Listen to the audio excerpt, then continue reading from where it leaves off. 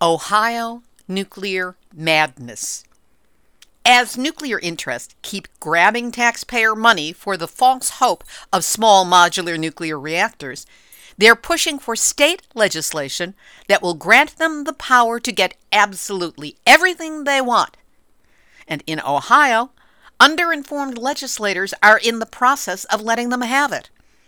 So when you hear a genuine expert explain the most common nuke-promoted delusions about Ohio House Bill 434, and he tells you, the way this is being billed and sold, the little public discussion that's taken place at all, is that the Ohio Nuclear Development Authority would be a little NRC.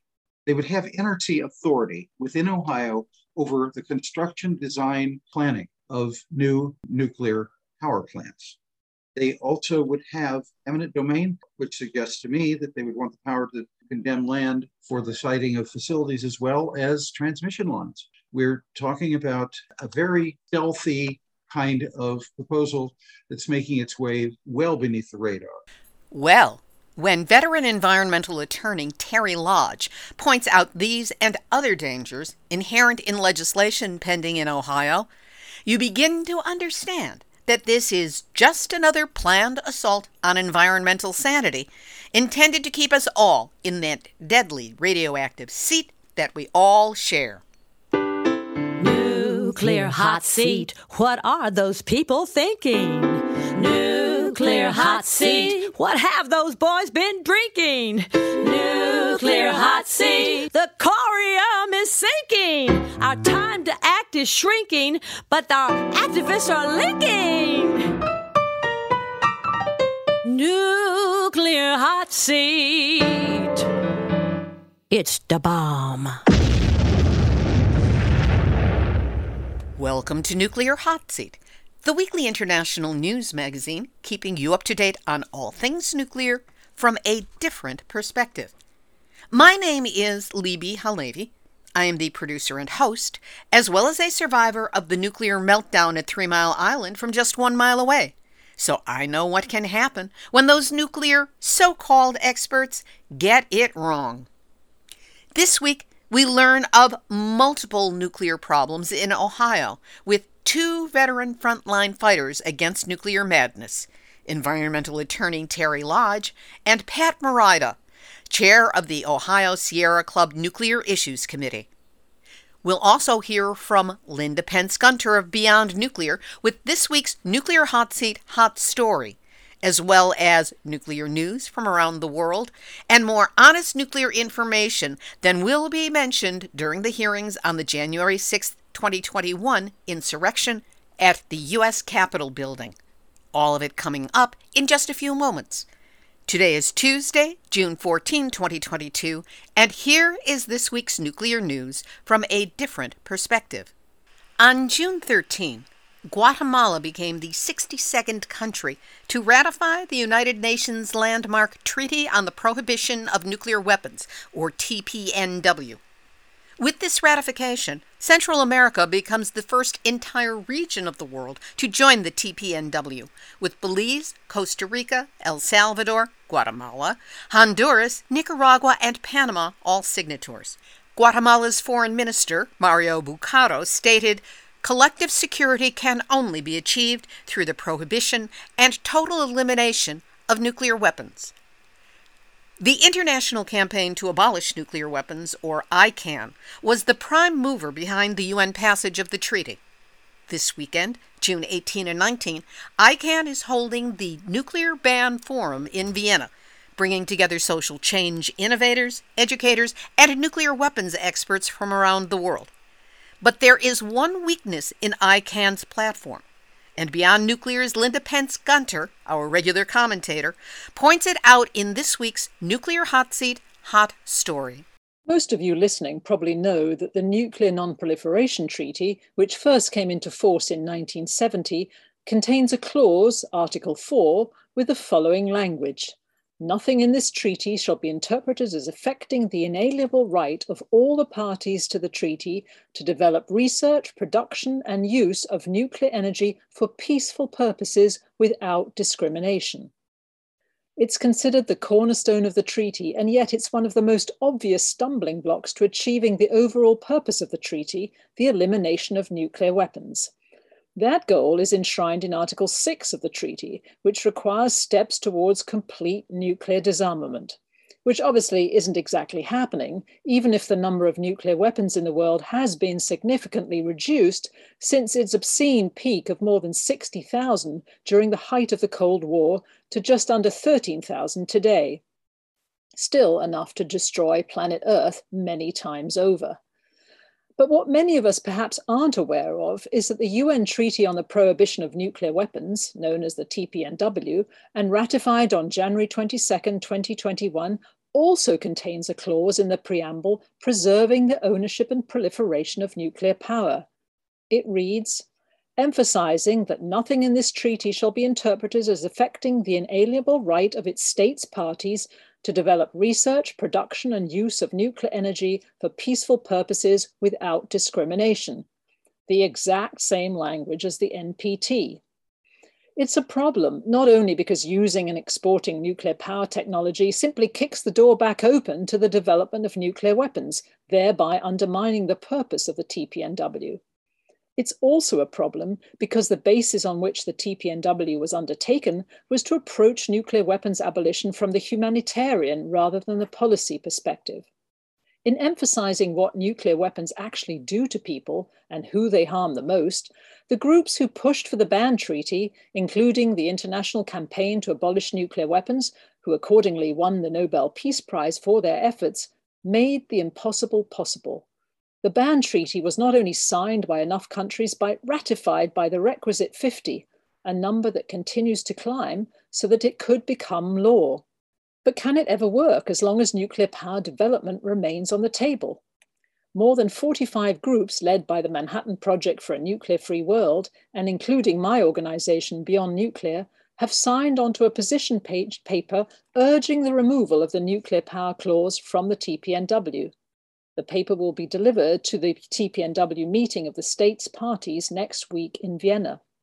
As the paper argues, the mining of uranium disproportionately harms indigenous peoples, the very demographic the TPNW is intent on protecting.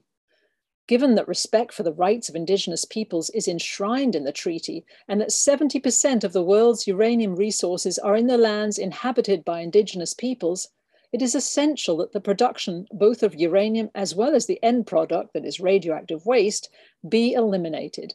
And that means an end to nuclear power as well as nuclear weapons. As with all these issues, it's complicated. Early efforts to keep the nuclear power clause out of the TPNW failed largely due to pressure from African and South American countries. Do they want nuclear power? Yes and no. But more importantly, they did not want to find themselves once again the have-nots, dictated to by largely Western powers who have both nuclear power and nuclear weapons.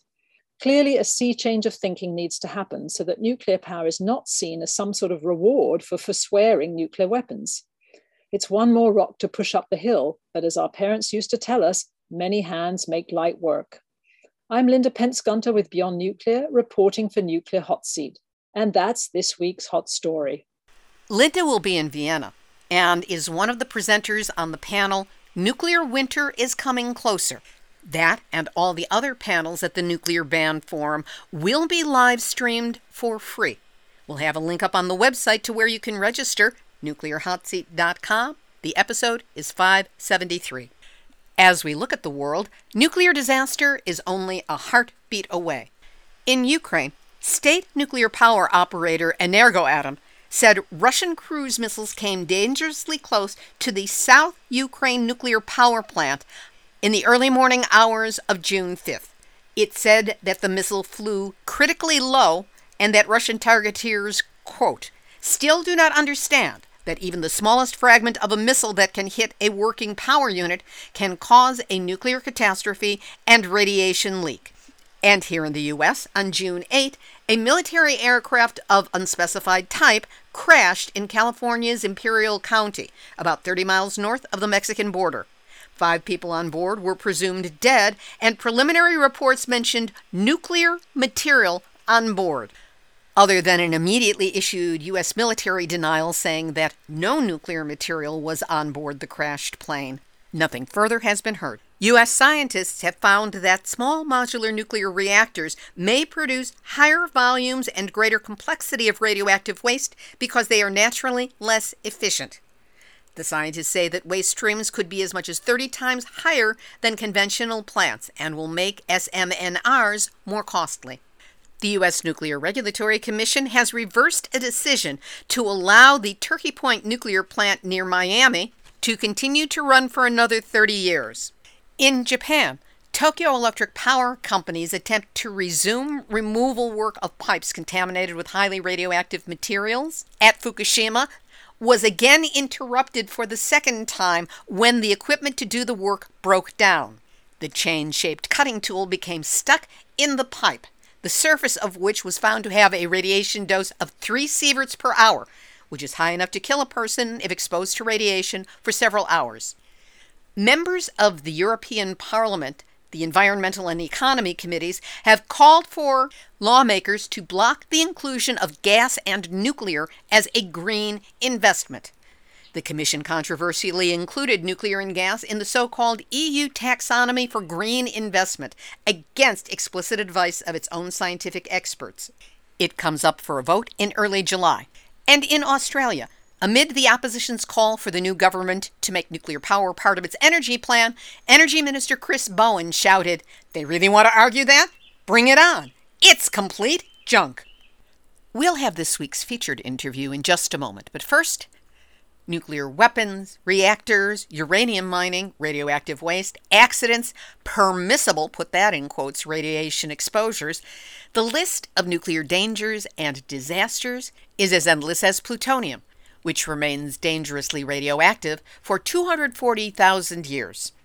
But despite the known risks, this industry perpetuates itself, making obscene amounts of money while threatening the future of the planet and of life itself.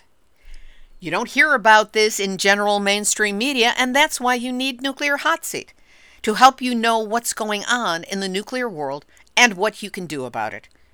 We're dedicated to giving you the nuclear stories you can't find in general media and provide them with context and continuity so you can understand the full picture.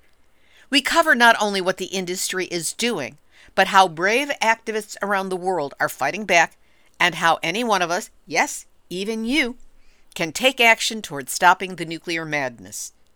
But we need your help to keep doing this work. Support. Donations. And we make it easy for you to do so. Just go to nuclearhotseat.com, click on the red donate button, and help us with a donation of any amount. If you're feeling the financial pinch these days, and who isn't, you can set up a recurring donation for as little as $5 a month. Same as a cup of coffee and a nice tip here in the U.S. So how about sitting down and buying Nuclear Hot Seat a cup of coffee? That's a metaphor. We won't be drinking any coffee, but we will be working to get you the hottest, most important nuclear stories possible. So if you value in-depth information on nuclear issues from that all-important, different perspective, please help us keep doing this work and do what you can now. And know that however much you are able to help, I'm deeply grateful that you're listening and that you care. Now here's this week's featured interview.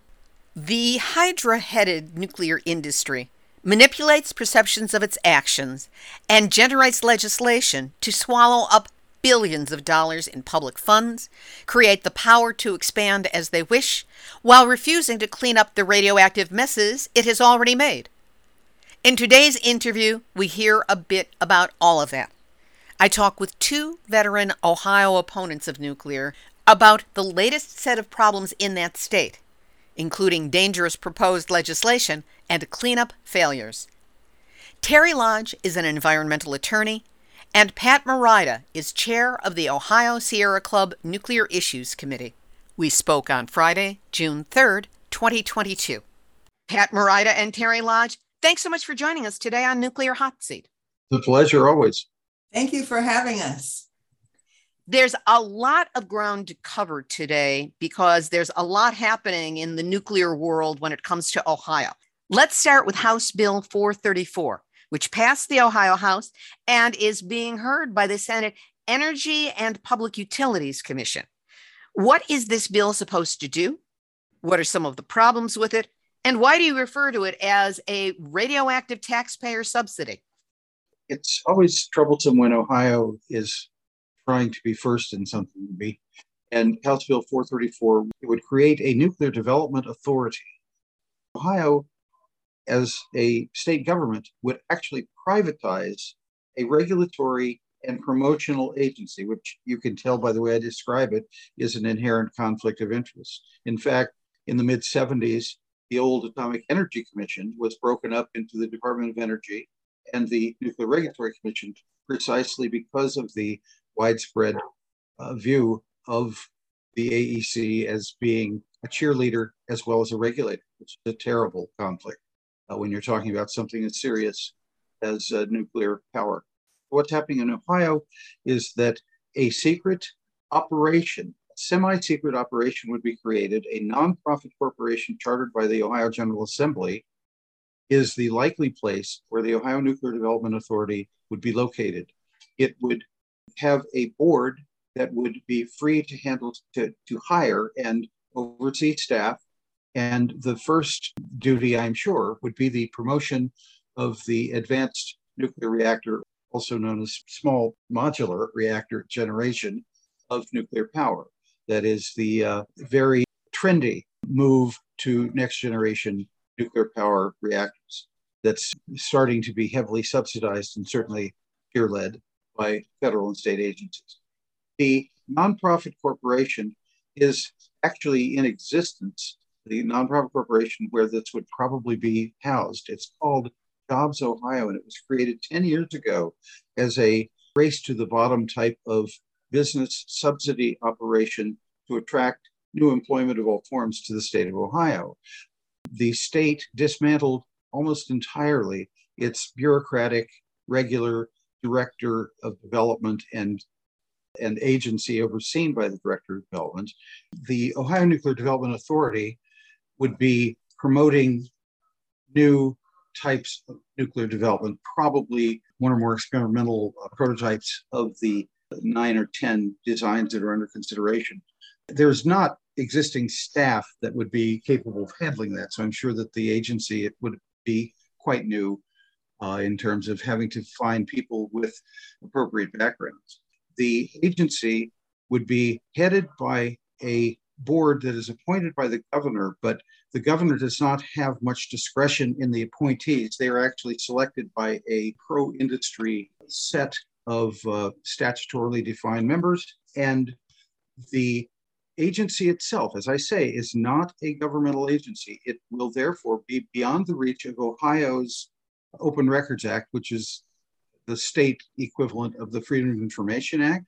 It would not be subject to the Sunshine Act, which requires advance notice and disclosure of meetings and agendas of public officials. And the board that I just mentioned would not be governed by the types of ethics laws and disclosure requirements or conflict of interest requirements that state authorities and boards are governed by.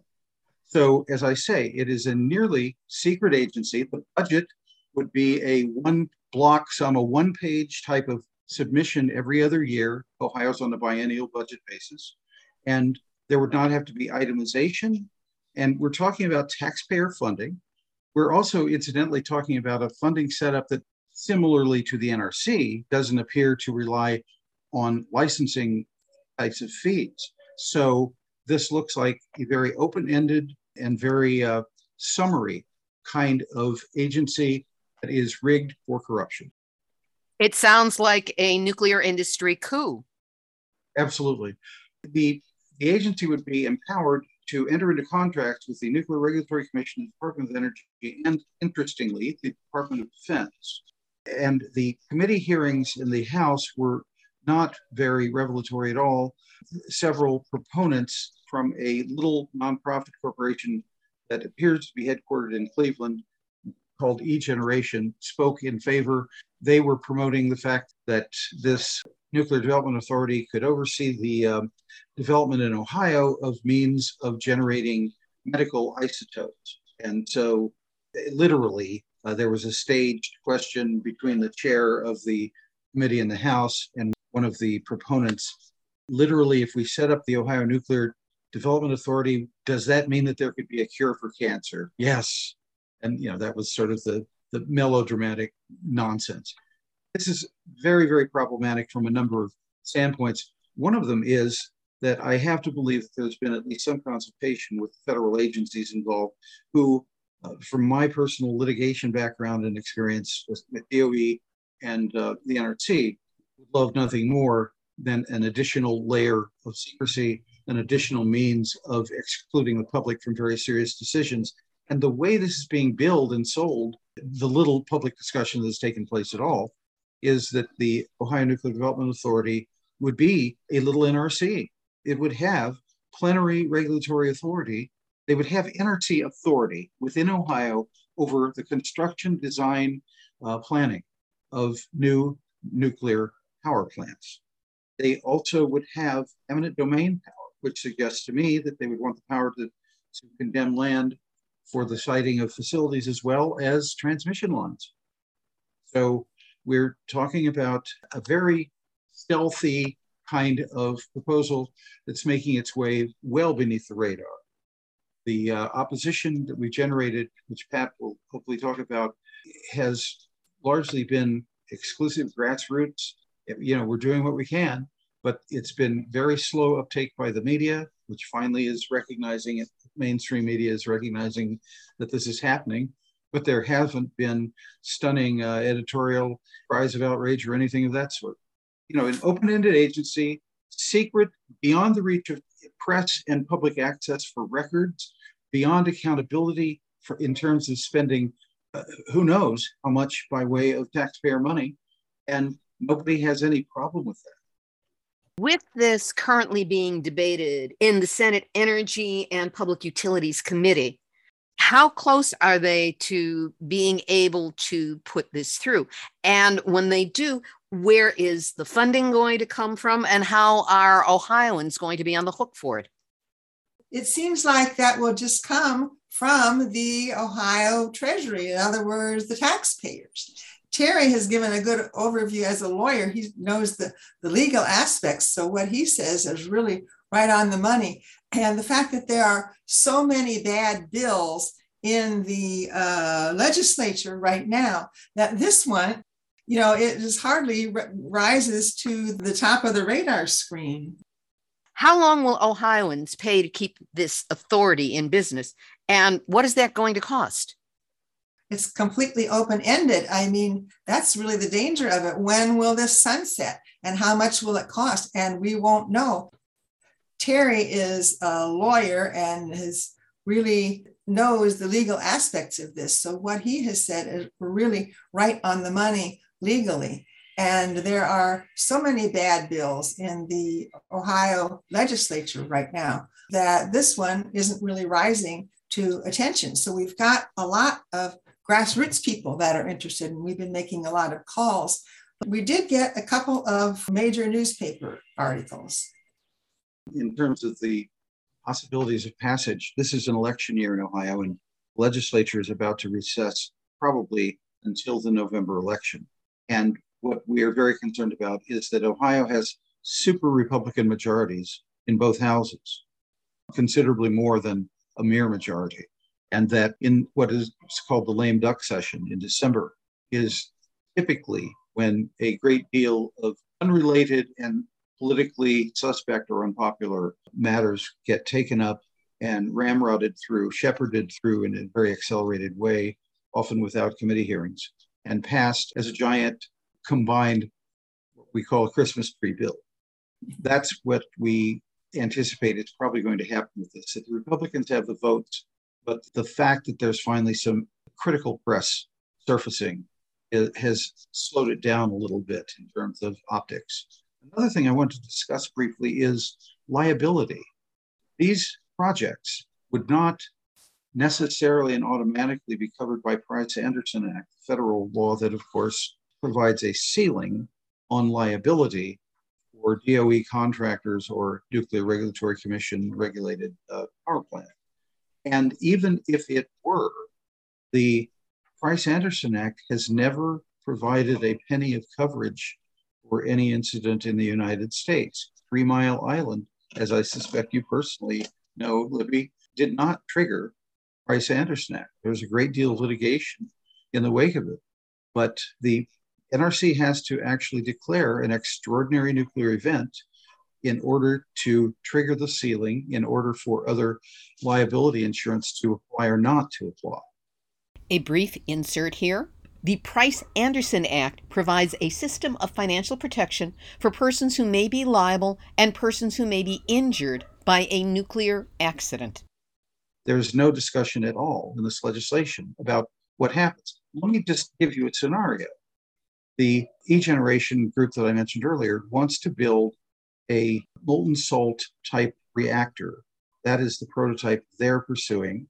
And there has been one example of that type of reactor, an experimental one constructed at Oak Ridge in the 1960s. It operated haltingly for about 4 years. It had 250 unscheduled transients or breakdowns. Yes. And a core problem, no pun intended, with this type of reactor is that the cooling material is extremely brackish and corrosive, and it kept destroying reactor internal parts. In a matter of weeks or months, they were having to replace a great deal of stuff. It was an experimental reactor, and that's how you learn. But the point is, it operated for 4 years. It was roughly the size of a living room. And it has been under remediation almost continuously since that time and has cost at least $32 million. So you ask questions about the longitude of a nuclear development authority, and you think about liabilities that could conceivably go on for generations and millions of dollars. And I have to question what a state government is doing in this business. Plus, one final thing, in the bill, there is no mention whatsoever of what is called a waiver of sovereign immunity. You cannot sue the state of Ohio unless it consents to be sued. In other words, and I might add that Price-Anderson is an example where the federal government has taken the doctrine of sovereign immunity and created an exception that there can be claims lodged against the federal government associated with a serious nuclear accident. Ohio is not taking that option. And if Ohio does not consent to be sued and is in effect partnering in a disastrous project, you cannot sue the state of Ohio. And I bet the multiple layered LLCs protecting everybody and everything around each of the experimental reactors that would be created in this program, it's another impossible mess where people may suffer serious, serious loss and there is nowhere to turn. The taxpayers not only pay upfront for the build, they pay at the other end for everything bad that could happen. So cleanup, if there was radioactive contamination through operation, accidents, spills, emissions, anything, that's going to be on the taxpayer's head. That's not going to be covered at all by the companies that built or are running or the state or anything else. It's taxpayer money. The whole creation of Price-Anderson Act in 1957 occurred because the insurance industry said flatly, we will never insure nuclear power. You just won't. And of course, as many people already know, there's an exclusion in your homeowners or your renters policy. There is no private insurance coverage. There is Price-Anderson, which is limited insurance coverage, but it requires a triggering, which is a declaration by the Nuclear Regulatory Commission. And in the case of Ohio, there is no waiver by the state of sovereign immunity. So there is no Price-Anderson. There is nothing. The state is the taxpayers, is or are the taxpayers. So we're the ones that will eventually end up holding the bag.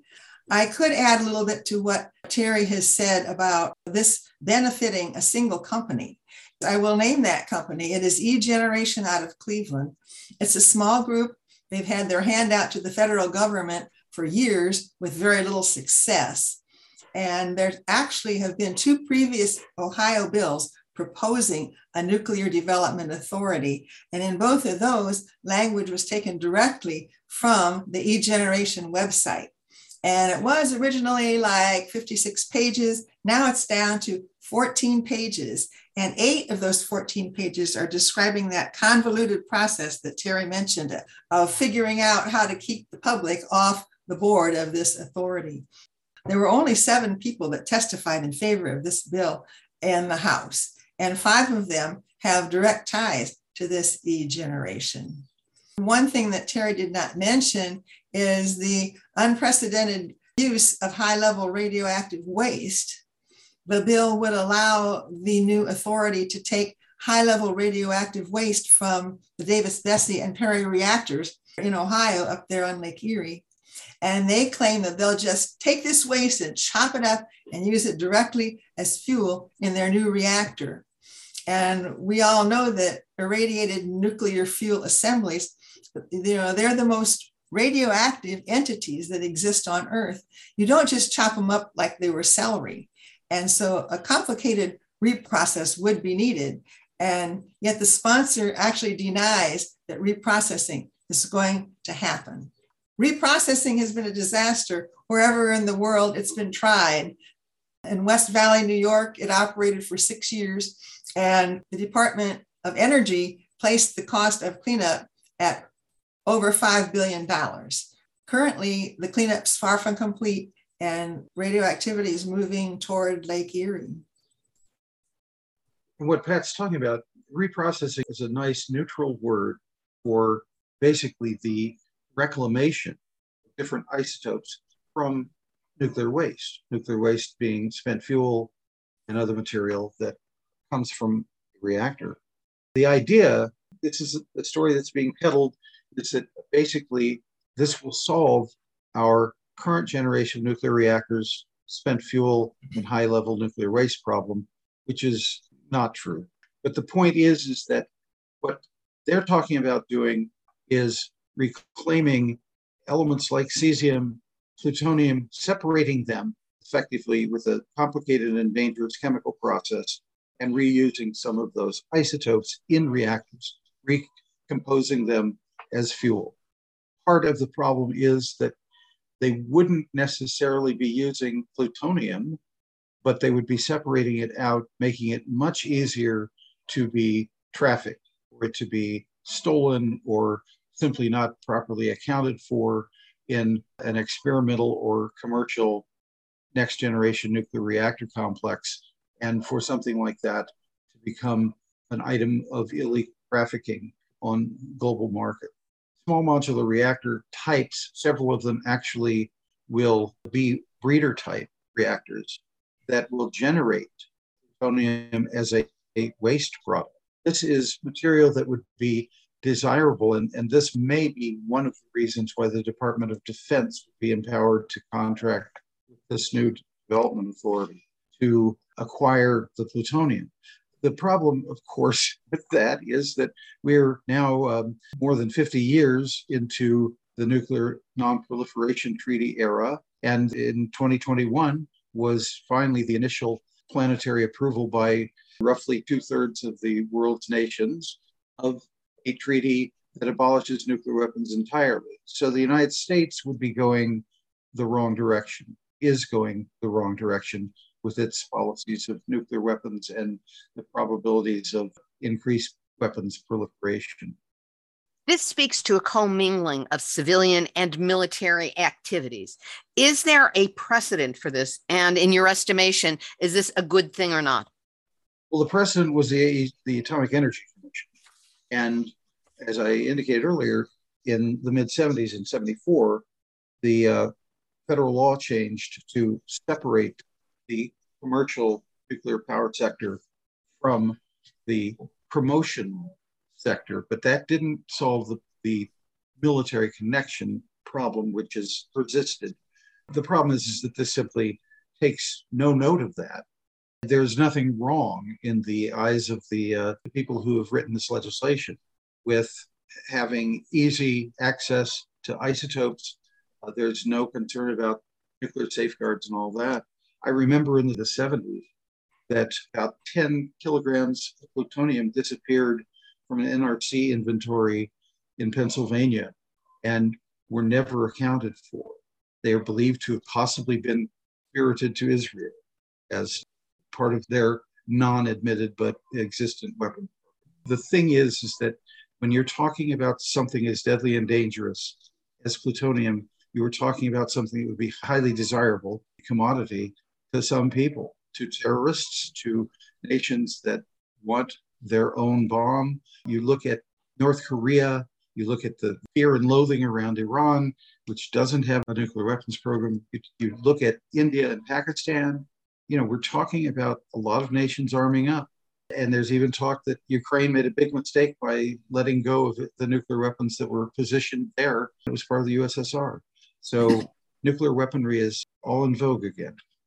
What other manipulations are red flags to you regarding House Bill 434? Terry mentioned isotopes, and I'll go into that in a little more detail because this bill just mentions isotopes 7 times.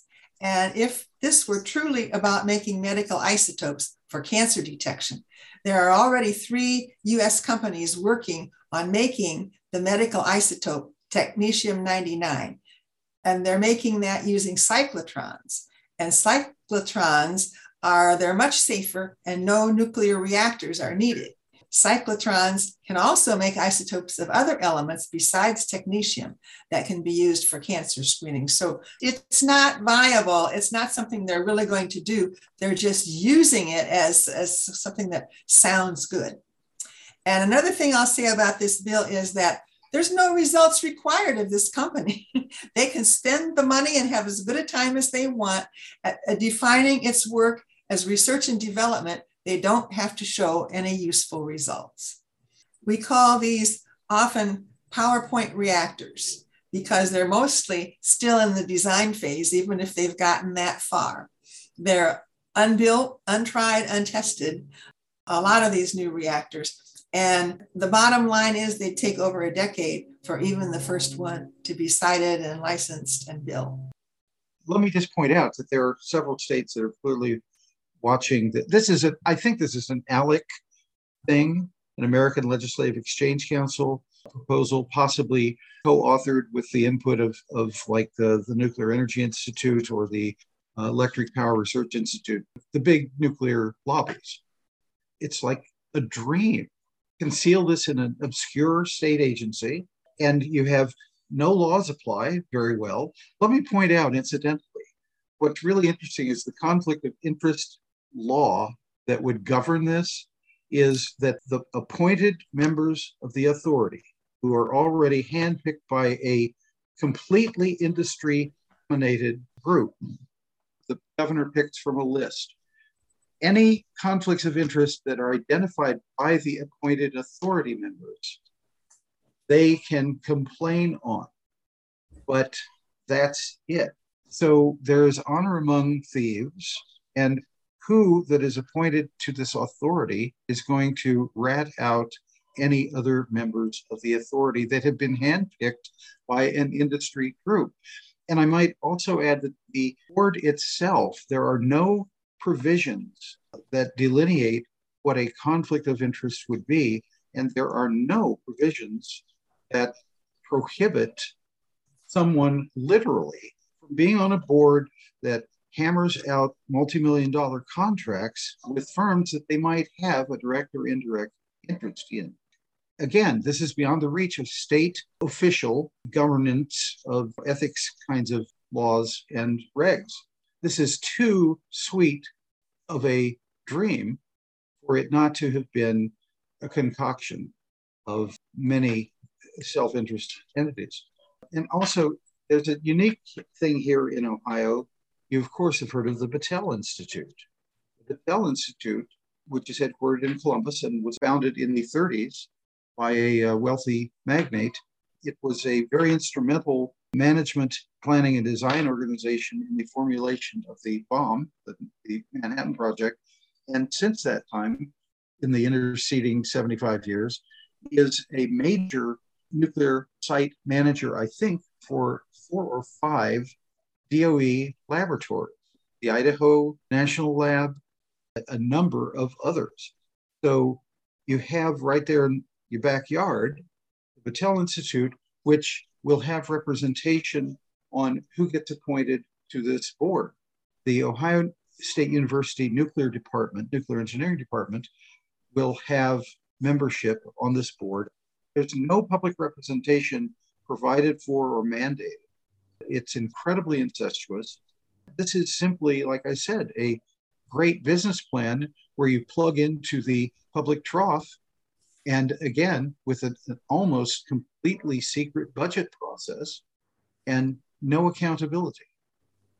This strikes me as the beginning scenes of an old Western movie where a town is so corrupt and so controlled by a few individuals and everything fits for each other that you never think that the people, the good people of the town, are going to triumph. And they're just waiting for, like, James Stewart or somebody like that to come riding in and make the change. But unfortunately, at this moment, we don't have that sheriff from the outside who can come in and turn things around. Right. The fix is definitely in. As I say, it sort of logically fits the entire shell game, the entire, actually, the snake oil show of the small modular reactor generation, because there was $50 million budgeted. I had mixed feelings about Build Back Better not getting through Congress. There was $50 billion for small modular reactors in that. We are making decisions that are going to suck up all of the oxygen in the room when we need to be focusing on the enormity of the unfolding climate crisis.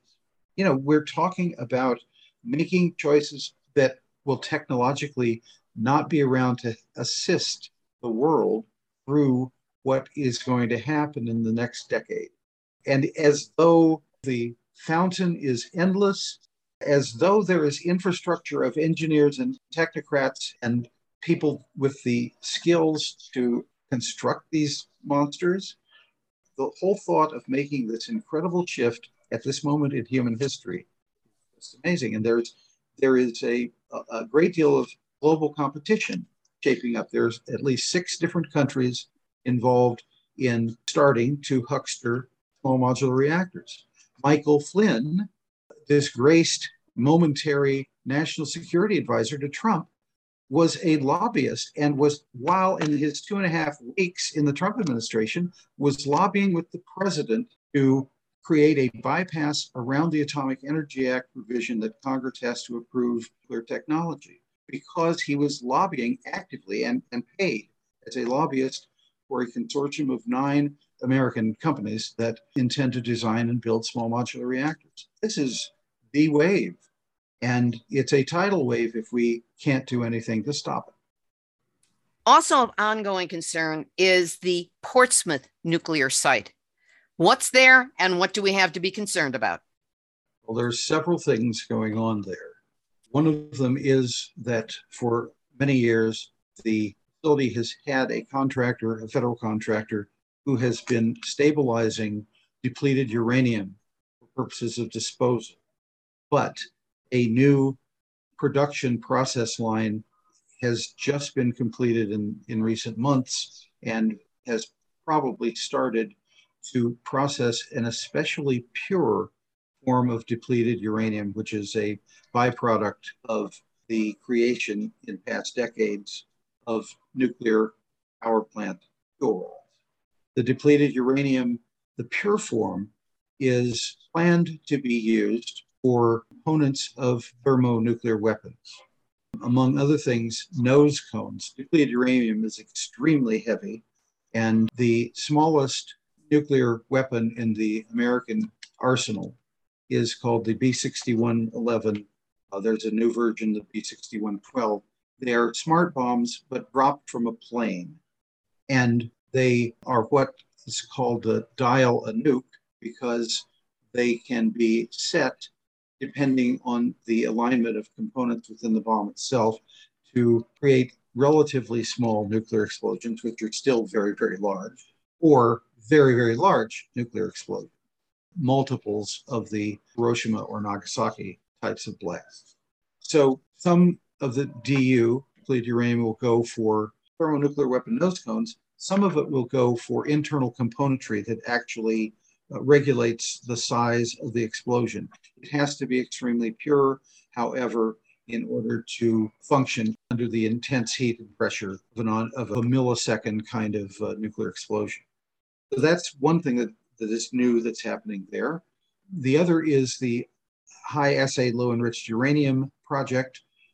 Centrus Corporation is a longtime DOE contractor, and they have aligned 16 centrifuges to create, as a demonstration, this special nuclear fuel that is supposed to be enriched to 19.75% uranium-235. That is just shy of 20% enriched uranium for fuel in small modular reactors.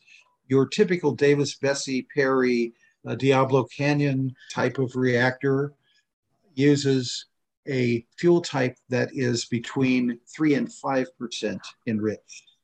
And this is nearly 4 times that. And the reason for it is because some of the small modular reactor types will use thorium fuel, and thorium fuel is not enrichable in that way and needs a kickstart.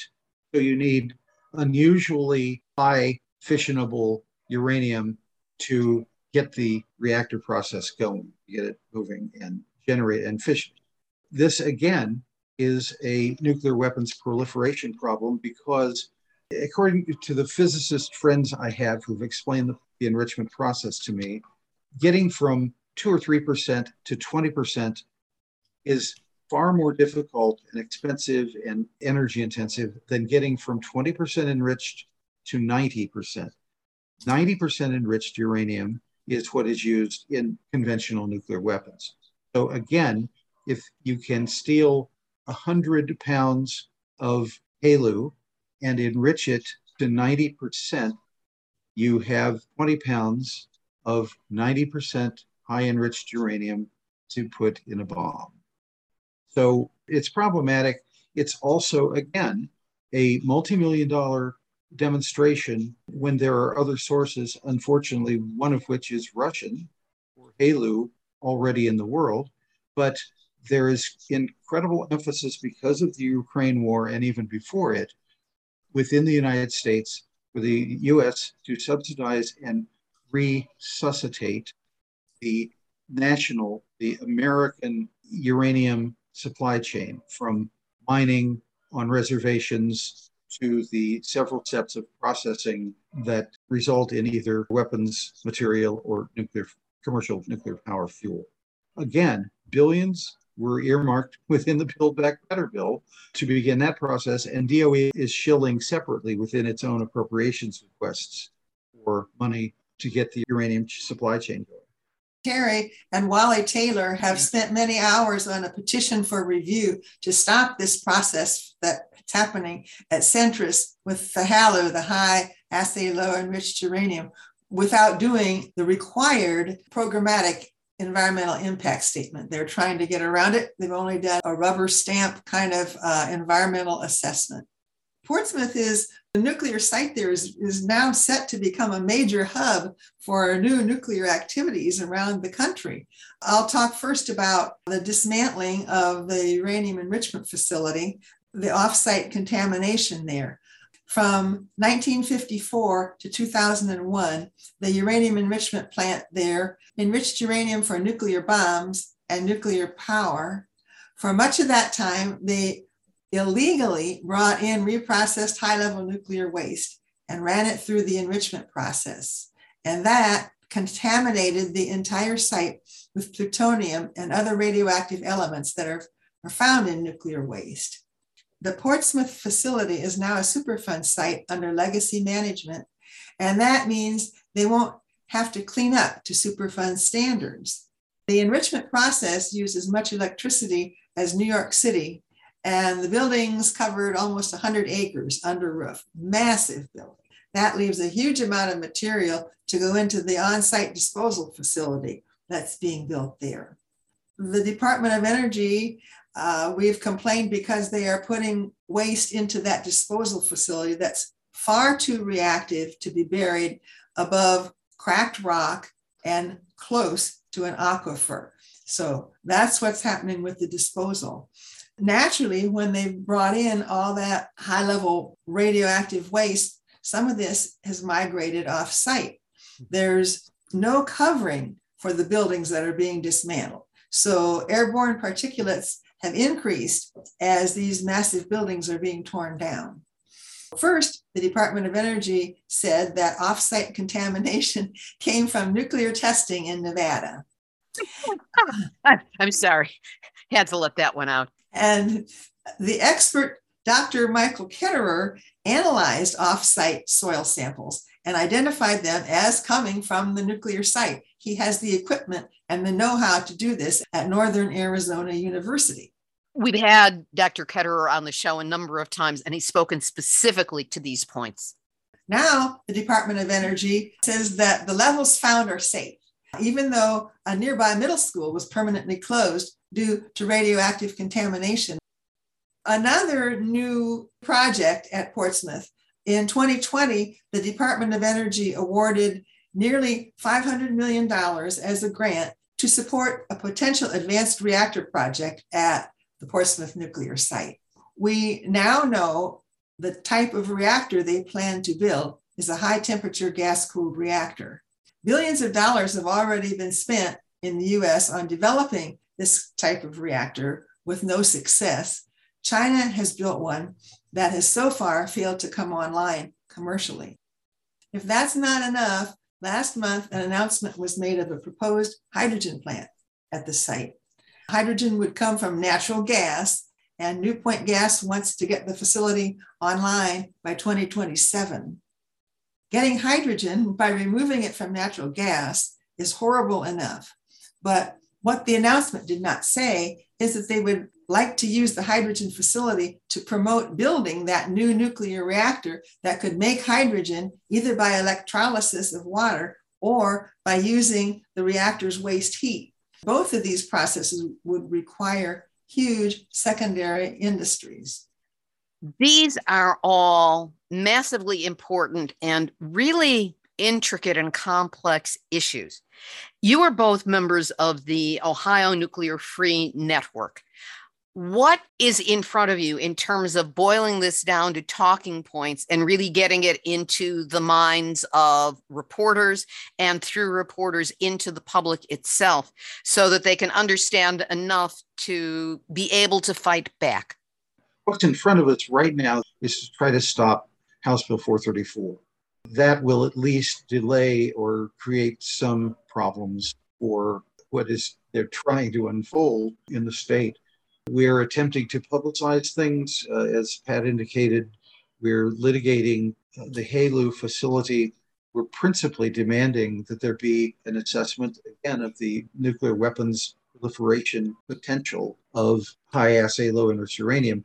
I might add that the actual permit that was submitted by Centrus to the Department of Energy indicated they actually may be creating enriched uranium that is at 25 or 26% process fluctuations, they call that. Again, we're talking about stuff that is starting to creep into the zone of weapons usable material. So what's in front of us is stop House Bill 434 and try to continue on to publicize similar kinds of plans. This is actually the third legislative attempt. The first one didn't get out of committee. The second one didn't get out of the Ohio House. Now we're at the third shot. The original bill numbered about 55 pages. That was cut back to somewhere in the 30-page limit. And now the current House Bill 434 bill that includes very little information, spends 8 pages on how the board gets selected and 6 pages on the ability of the agency to contract with federal agencies, and doesn't really tell what their process and product will be, but exempts them, as I say, from much accountability to taxpayers and the media. And we would like people to learn as much about House Bill 434 also because, as I indicated, this may be a joint project that's co-sponsored behind the scenes by the American Legislative Exchange Council. And we suspect that other states, Michigan and Indiana being numbered in them, are looking at developing a similar promotional entity that is neither fish nor fowl, but certainly ain't governmental and not accountable, that promotes these very dark, suspect technologies. We will, of course, link to the Ohio Nuclear Free Network on our website under this episode. For now, Pat Morita and Terry Lodge, thank you so much for your efforts, for your incredible work, and for being my guest this week on Nuclear Hot Seat. Thank you for your interest. Thank you very much for all your work and for having us. Veteran environmental attorney Terry Lodge and Pat Morita, chair of the Ohio Sierra Club Nuclear Issues Committee. We'll have a link up to the talking points on Ohio House Bill 434 on our website, nuclearhotseat.com, under this episode, number 573. We'll also have a link there to our interview with Dr. Michael Ketterer on the radioactive contamination of the Portsmouth Gaseous Diffusion Plant in Piketon, Ohio.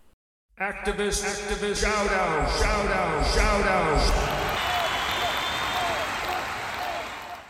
The Diablo Canyon Nuclear Power Plant in California was built adjacent to earthquake faults and needs to be shut down.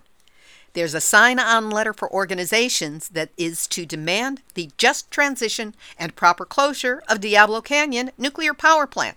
We'll have a link up where organizations can sign up, and also individuals can follow up on their own. And we'll have a copy of an ad from June 12th in a Detroit newspaper to shut down Fermi 2 nuclear power plant in Michigan, claiming nuclear power is a dead-end climate energy strategy. It calls out to President Joe Biden and Department of Energy Secretary Jennifer Granholm and gives information on how and where to contact each. They will be at nuclearhotseat.com under this episode, number 573. This has been Nuclear Hot Seat for Tuesday, June 14, 2022.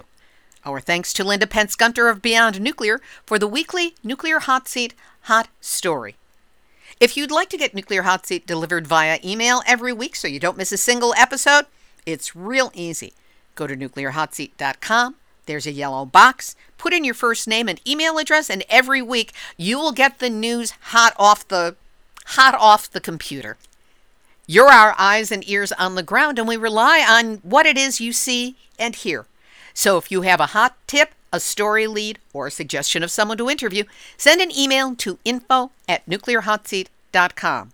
And if you appreciate these weekly verifiable news updates about nuclear issues around the world, send an email to info@nuclearhotseat.com. It's much better than reaching out on Facebook. This episode of Nuclear Hot Seat is copyright 2022, Libby Halevi and Heartistry Communications. All rights reserved, but fair use allowed as long as proper attribution is provided. This is Libby Halevi, producer-host of Nuclear Hot Seat, reminding you, the last thing anyone who opposes nuclear wants to be able to say is, I told you so. That's it, your nuclear wake-up call. Do not go back to sleep because we are all in the Nuclear Hot Seat. Nuclear hot seat. What are those people thinking? Nuclear hot seat. What have those boys been drinking? Nuclear hot seat. The corium is sinking. Our time to act is shrinking, but our activists are linking. Nuclear hot seat. It's the bomb.